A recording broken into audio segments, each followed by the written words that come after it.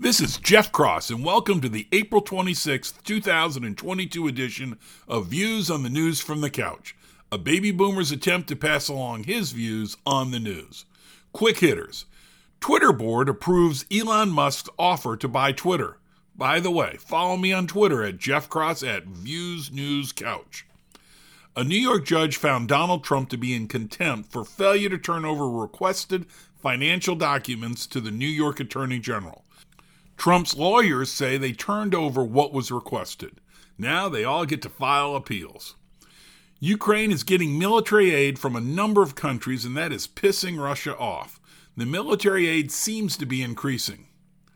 I'm not following the Johnny Depp Amber Heard defamation trial, but it is tough to miss the headlines. They were married, and after divorcing, he says, she said bad things about him. Who could have seen that coming? A bit of Southern advice for the two of them. Some things you want to keep in the house and not out in public on the front porch. Chinese authorities have Shanghai in a lockdown that would make any authoritarian proud.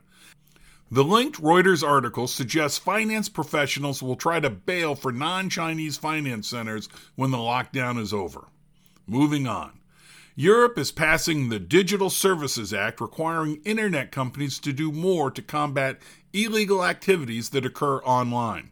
Sounds good.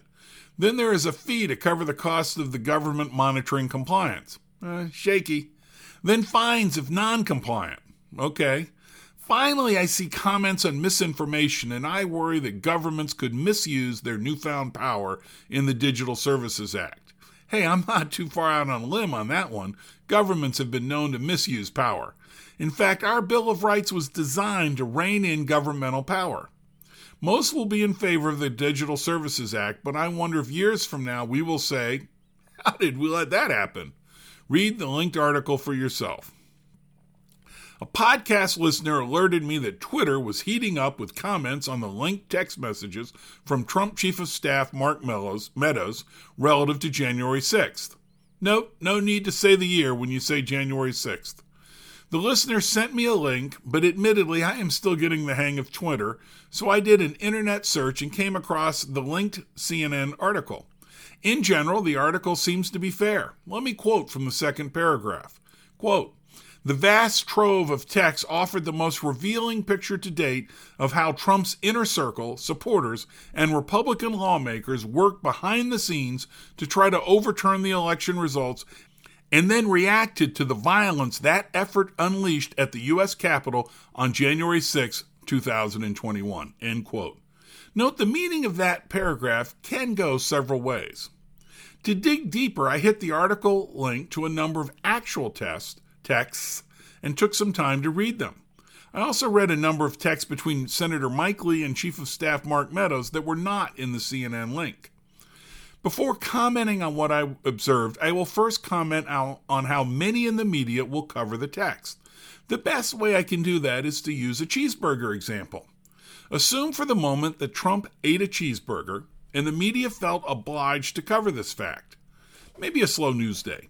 Some in the media may accurately cite the fact that Trump ate a cheeseburger, but they would do so in a breathless and excited manner. Can you believe Trump had the gall to eat a cheeseburger? Others may say, quote, Trump ate a cheeseburger, end quote. Fox may say, Trump heroically ate a cheeseburger. So my suggestion is to try to read the actual text without an intermediary imposing their own emphasis.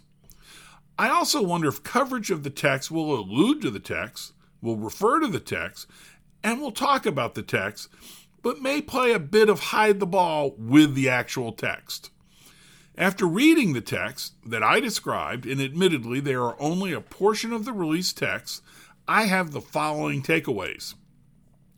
Folks like Senator Mike Lee wanted hard, factual evidence, and if they had hard evidence, they would take action. Others believed the election was stolen and were trying to find a way to make their case and do something about it. All seem horrified by the riot on January 6th. I think the best example of the last point are the comments by Marjorie Taylor Greene. I chose her text because she has been vilified by the press. She has made it easy for the press to vilify her because she says bad things. I said on Twitter that I hope she is primaried. Let us look at the text released by CNN of the poster child for evil Republicans. Note, in the second text, you can correctly say her comments on Antifa were incorrect, but I think it says something if she thought many of the rioters were Antifa.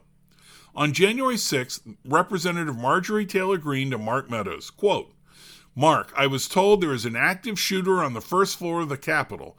Please tell the president to calm people. This isn't the way to solve anything." End quote. January 7th, 2021, Representative Marjorie Taylor Greene to Mark Meadows, quote, "Yesterday was a terrible day. We tried everything we could in our objection to the 6 states. I'm sorry nothing worked. I don't think that President Trump caused the attack on the Capitol. It's not his fault. Antifa was mixed in the crowd and instigated it, and sadly people followed. But when people try everything and no one listens and nothing works, I guess they think they have no other choice. Absolutely no excuse, and I fully denounce all of it. But after shutdowns all year and a stolen election, people are saying that they have no other choice. I defended Trump last night on Newsmax. He has been the greatest president. I will continue to defend him. And if if anyone attacks you, I hope you are okay. I feel badly for everyone." End quote. January 6th was awful. A straight news account of January 6th tells an awful story. We could unite our country by sticking to a straight news version of the awfulness of January 6th. I fear the next few months we will continue to the attempt to spin a narrative that includes conspiracy theories. My ask is that you not just read the approved narrative or the claim of facts, but dig deep to the underlying facts and see if they support the narrative that some spin. Thanks for listening to Views on the News from the Couch. If you like this podcast, please share with your friends. If you did not like it, please share with the rest of the folks you know.